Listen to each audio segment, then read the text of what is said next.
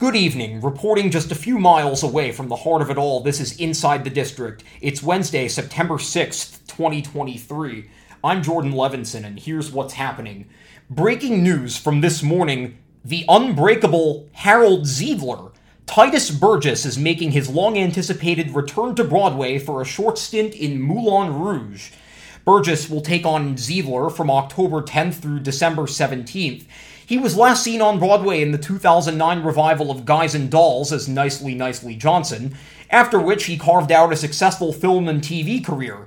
Burgess is a 5-time Emmy nominee for Unbreakable Kimmy Schmidt, and he was also recently seen as the narrator on the second season of Apple TV Plus's Schmigadoon. Eric Anderson currently plays Harold Zidler in the Broadway company. He will return to the role on December 19th. A filmed pro-shot capture of the musical Waitress will have a nationwide theatrical release in partnership with Fathom Events. The release date is set for December 7th, and it will stay in movie theaters for 5 days only. Waitress was filmed at the Ethel Barrymore Theater in late 2021 during its brief return engagement following the COVID shutdown. The entire reopening cast will be featured, led by composer Sarah Bareilles as Jenna.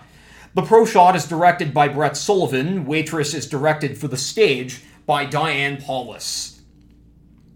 And finally today, it was announced in mid-June that a new Paula Vogel play would premiere at the Helen Hayes Theater in spring 2024 as part of the 45th anniversary season for Second Stage Theater.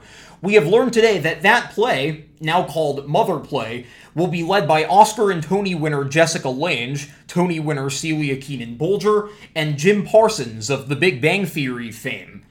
Mother Play takes place in Washington in 1962. According to the New York Times, it is a family drama that follows a mother, played by Lange, raising 2 children as the family relocates.